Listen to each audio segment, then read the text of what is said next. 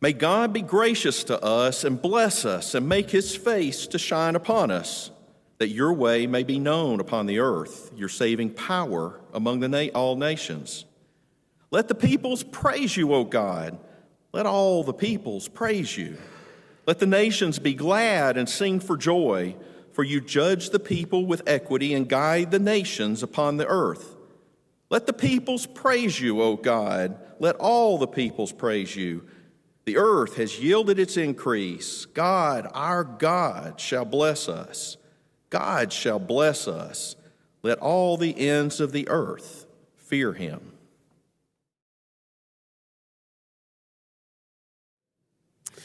A missionary to Africa was asked once if he really liked what he was doing.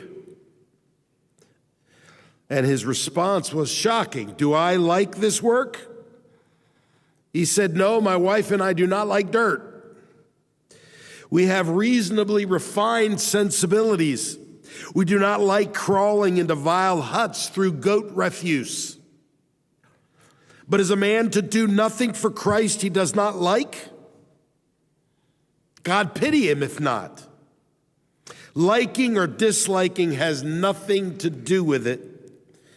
We have orders to go, and we go. Love constrains us. Have you done anything just because you love Jesus? If the only criteria were love for Jesus because of the way he has loved us, what would we be willing to do? So I believe that Psalm 67 is a call to action. It's always been God's plan that the nations hear the gospel. Sorry, I snorted just then, and that probably won't be good, but I'll probably be doing it regularly. So sorry, honey, I went off script again. And Greg, my son-in-law, is shaking his head no too. I get it double when they're here visiting on the weekend, yeah. So it's a great psalm, and it will be better than anything that I do up here. So what is the psalmist asking for? Verse 1, look at this. May God be gracious to us and bless us and make his face shine upon us. So you might recognize this as part of the Aaronic benediction, which is in Numbers chapter 6. And I use it frequently when we do the blessing. It's a call for God to look favorably upon his people. Well, who doesn't want that? Don't we want God to bless us? We don't want hardship. And isn't this psalm proof that this is what God wants for us? He wants us to ask for blessing. And we pray for this all the time.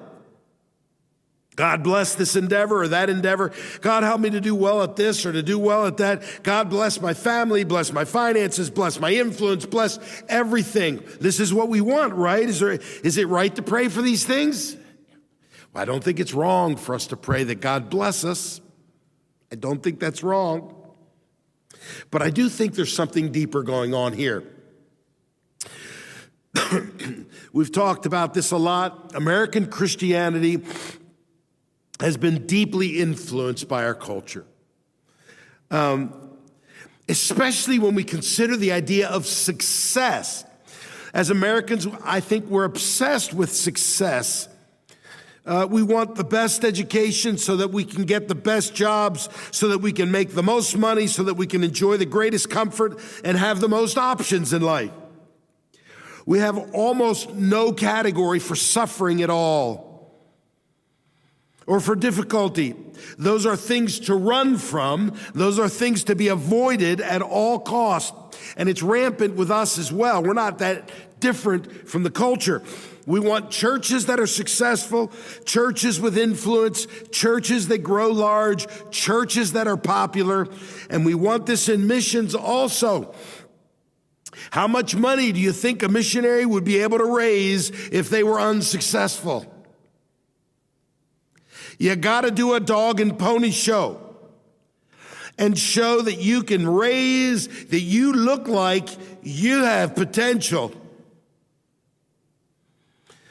Do you know how hard it is to write a prayer letter if you don't have some success stories to tell the people back home?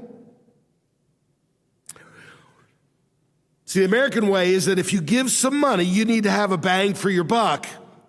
You need to show me that you're being successful with my money. Otherwise, I'm taking my money from you and I'm putting it somewhere else. I need success. This is the American way. We pay money, we expect a product. If we go to a restaurant and we pay money, we expect good service. Otherwise, no tip. If we go to some other commodity, we pay money, we expect good service, and we'll be nasty about it. In a nice way, of course, until we get what we want. Because, hey, I'm giving my money here. You know this is right. I do it. We do it. This is how we work. That's the American way.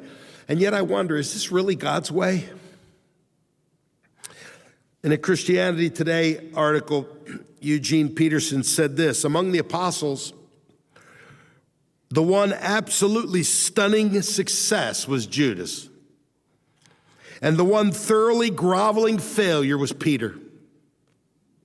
Judas was a success in the ways that most impress us. He was successful both financially and politically. He cleverly arranged to control the money of the apostolic band. He skillfully manipulated the political forces of the day to accomplish his goal. And Peter was a failure in ways that we most dread. He was impotent in a crisis and socially inept. At the arrest of Jesus, he collapsed, a hapless, blustering coward. In the most critical situations of his life with Jesus, the confession on the road to Caesarea Philippi and the vision on the Mount of Transfiguration, he said the most embarrassingly inappropriate things. He was not the companion we would want with us in time of danger, and he was not the kind of person we would feel comfortable with at a social occasion. Time, of course, has reversed our judgments on the two men. Judas is now a byword for betrayal, and Peter is one of the most honored names in the church and in the world. Judas is a villain, Peter a saint, yet the world continues to chase after the successes of Judas. Financial wealth and political power, and to defend itself against the failures of Peter, impotence and ineptness. Dietrich Bonhoeffer said, the figure of the crucified invalidates all thought which takes success for its standard. So do we understand what the gospel's all about? Humanly speaking, Jesus was a colossal failure. He died at 33 without actually having turned the world upside down. His disciples went into hiding. His band of men had been hit by an earthquake, and they were devastated. But the way of God is different from our ways. So the psalmist here is asking God to bless him so that he can have success in a good life? I don't think so. Let's look at it again briefly. Verse 1, may God be gracious to us and bless us and make his face shine upon us. Let's pull that apart. May God be gracious to us. Gracious, may he show us his grace. May he show us mercy. May he forgive us in spite of our waywardness, in spite of the way we continually live to be successful. May he bless us to declare an object to be endued with special power. Give me power to believe in and live out your covenant promises. Give me power to know your glory. And the third phrase, make your face shine upon us. His face means presence. May your presence ever be with us, shine upon us, take pleasure in us, and save us not for our name's sake, but for yours. Shine on us, look favorably on us. What's the point? Well, far from being a self-centered prayer for success in life, this is a prayer that God's very presence would inundate our lives, that his mercy would forgive our waywardness, that his light would illuminate our path. But what is this good for? Why? Well, the psalmist has a specific reason he's asking this. Look at verse 2. That your ways may be known on earth, your salvation among all nations. It's a far cry from make me successful, God.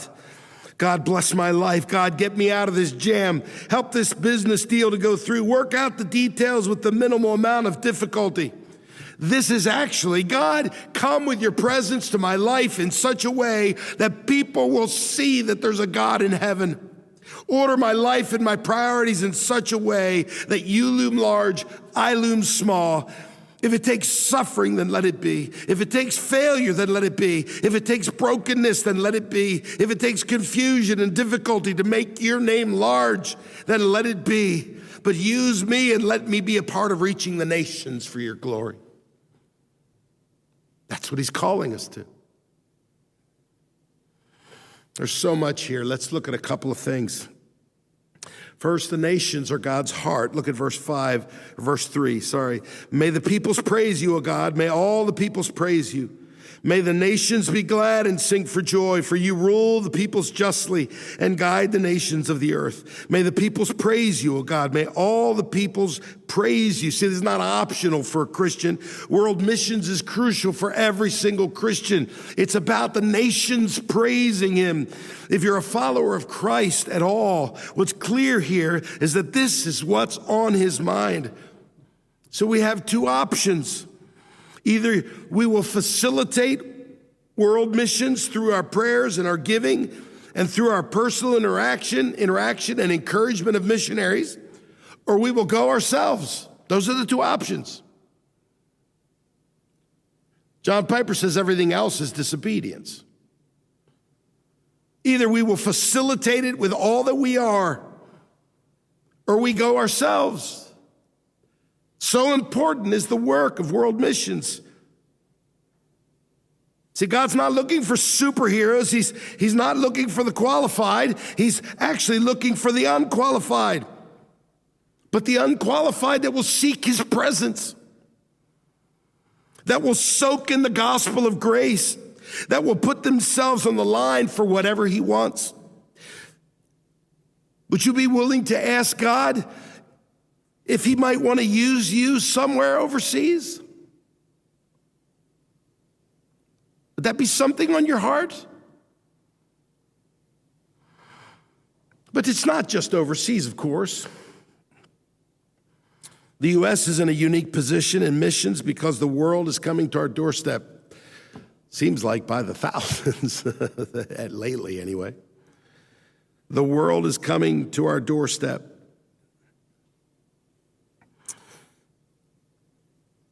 There's a statistic here, there's almost 100 nationalities present in Greenville. Sometimes it's not easy to get to know people from other countries, but especially if they struggle with the language. But this is God's heart. This is our calling. It's an easy way to be in missions. Or maybe it's not even someone from another country. We have plenty of racial diversity in the U.S., and God's heart is for the nations to join together. That's why we do our declaration every week. It's a cry for God to make us a church made up of different races and peoples and cultures for the greatness of God's name. So we're to go, but number two, we're to go in weakness, but with the power of his presence. Paul said, I boast in my weaknesses. Why was he boasting in his weaknesses? He said, I resolved to know nothing among you except for Jesus and him crucified. The sign of the cross, Romans' worst punishment. There was no greater sign of weakness. You would be nailed to a cross and you would slowly asphyxiate. To breathe, you would have to push up with your legs so that your lungs could fill with air. But at your feet, you'd been nailed in and they're bleeding and your hands are bleeding and you're bleeding everywhere, especially with Jesus who had been beaten. And as his body suffered blood loss, you become weaker and weaker, and eventually you can't push up anymore. This is most people, so they asphyxiate. It was a horrible way to die. Jesus died in weakness. He let them crucify him. But what the enemy miscalculated was that when his minions crucified the Lord of glory, thinking they had won some type of victory, in reality, they had driven a nail in the coffin of the enemy in his kingdom. They had rung the death knell of Satan and his minions. The crucifixion was the single greatest act in history because by it, Jesus took God's wrath for us. And at the same time, he took our sin to hell and he paid the penalty. Great weakness, ultimate strength. This is the story of the gospel. By the power of God the Father, Jesus was raised from the dead to prove that it was all true. See, this is the way of the cross. It is weakness that God uses for the furtherance of his kingdom. It is weakness that God uses to resurrect dead people. That's what we're talking about. We're dead in our trespasses and sins, but God, who is rich in mercy, made us alive in Christ. He resurrects people. This is what he does. When we go, we have no power in ourselves. We have no power, but he works it through us. The American way is the way of power. It's the way of power. Christ was sown in weakness, but was resurrected with great power. This is the pattern. What does it mean to come in weakness? It means to count on persecution. So the cry of the psalmist is that God would, in verse 4, that God would rule the peoples justly. That he would bring his justice, that there would be justice in the world. Now here's the fact. When you bring justice into places of darkness, there will be great pushback. You can count on it. It won't be easy, and you won't be able to muster enough strength to get it done. You're not strong enough, but there will be pushback. I'm afraid of pushback. I don't want to go into the lion's den. I'm afraid of that. And yet when Peter was released from prison, he came to the church. And what did they pray together? They prayed for boldness. Are we willing to pray for boldness? That we might be obliterated if necessary so that the gospel could go forward and the name of Jesus could be preached and known among the nations. This is what it takes. In his book, A Selfish Plan to Change the World, Justin Dillon talks about a missionary couple who had a lot of courage and they stood up against corruption. In the late 1800s, Leopold II, the King of Belgium, started colonizing the Congo, a land rich with natural resources such as rubber. At the same time, the demand for bicycle and car rubber was starting to spike.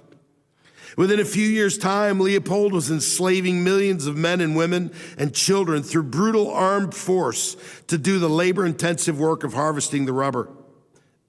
The pressure to fulfill the impossible rubber quotas fell on a brutal police force, the Force Publique. To prove that the bullets Leopold provided were being used to kill unproductive slave workers, Leopold required a severed hand or foot for every victim. So the soldiers stockpiled baskets of hands and feet to account for the bullets. It was a barbaric situation, but no one dared to rebel except a mild-mannered British missionary couple named John and Alice. Both felt a divine calling to this place to bring the love of Christ, but they also could not ignore the violence against people they loved. So Alice had a brilliant idea. She grabbed her Kodak Brownie camera and started taking pictures. documenting the atrocities. She captured images of right hands cut off by the force publique sentries. She documented mass graves. She filmed tribesmen shackled together. This young woman with no professional photography skills started collecting images in order to topple an evil king she had never met. Alice and John had no plan, strategy, certainty, or guarantee of success. In fact, her actions increased her chances of dying in the Congo. But news about the atrocities started to reach Europe. Churches, town halls, university lecture halls, parlors, halls of government. There wasn't a room that Alice wasn't willing to bring her magic lantern show to. The people who came to witness her images and stories were moved by this fearless woman. Her story spread quickly, making its way into the writings of Mark Twain. Political and social pressure started to build against the mad king's maniacal exploits. King Leopold II would ultimately be responsible for the deaths of close to 10 million people, but his stranglehold of the people of Congo came to an end, and it all started with an unknown missionary and her cheap camera and a lot of courage. See, this is what it is to be sown in weakness, but resurrected in power. Paul tells us in 1 Corinthians, brothers, think of what you were when you were called. Not many of you were wise by human standards. Not many were influential. Not many were of noble birth. But God chose the foolish things of the world to shame the wise.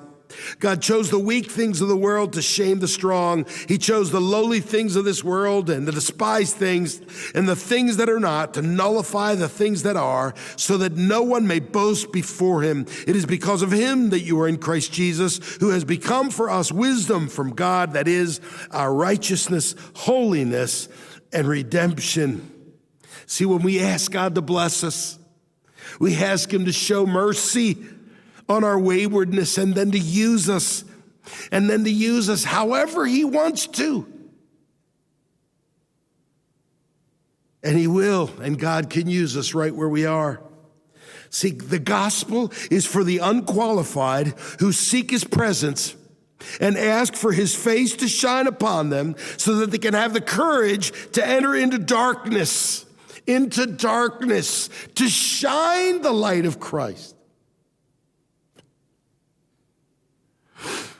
But the psalm doesn't end there. There's a promise. Verse 6, then the land will yield its harvest, and God, our God, will bless us.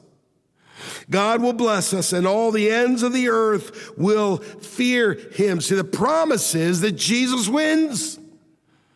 The land will yield its harvest, and he will bless, and all the ends of the earth will fear him. That's what's going to happen. The cross dealt with our sin, the resurrection proved it, and it set in motion a power that cannot be thwarted. He will bring the powers of this world to their knees. Every knee will bow before Jesus Christ, and every tongue confess that he is Lord. Will you be part of this worldwide movement? Or we can continue to pray that God bless our lives with success, so that we can avoid suffering and we can enjoy our lives. So that all could have a good time at the end of the day. So we could reach our financial goals, our work goals, so that we could have a nice retirement. And we could see our children and their children grow up. And we could just enjoy being with them. Which one of these seems like it has more bang for the buck? One of them is so temporary. One of them is eternal. The choice couldn't be any more clear. The call of the kingdom is a call to radical Jesus power that only comes when we seek his face, when we humble ourselves, when we push ourselves out of the way and say, you come, when we declare that he can have full control of who we are, what we do, and the circumstances of our lives. When we ask him to shine the light of his presence on us, then we step out in faith and we watch him work.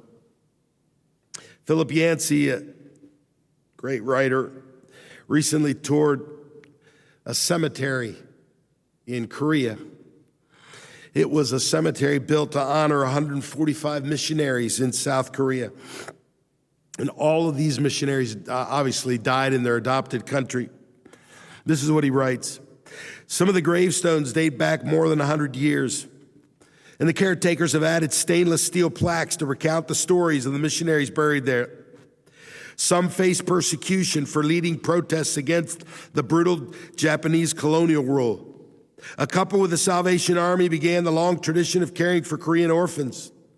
A scholarly Presbyterian contributed greatly to the Korean translation of the Bible. 2 women pioneered education for girls by founding schools and ultimately a women's university. Another American woman who came to Korea as a medical missionary developed Braille suitable for the Korean language and established a school for the blind. My favorite story was of S.F. Moore, who gave medical treatment to a butcher deathly ill with typhoid fever. The butcher survived and became a Christian, only to find that no church would admit him. Korea's rigid class system scorned butchers who had dealt with dead things such as meat and leather, and they called him the lowest social class. Moore supported a freedom movement to fight such discrimination and organized a butcher's church for outcasts and social underdogs. He died of typhoid fever at the age of 46. Each plaque spelled out hardships of the men and women buried there.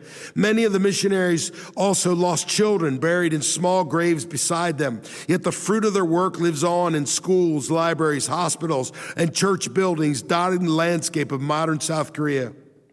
To a nation steeped in hierarchy and dominated by its powerful neighbors, China and Japan, the men and women buried here brought a gospel message of justice, compassion, and transformation. In comparison with much of Asia, South Korea had been unusually receptive to the Christian message.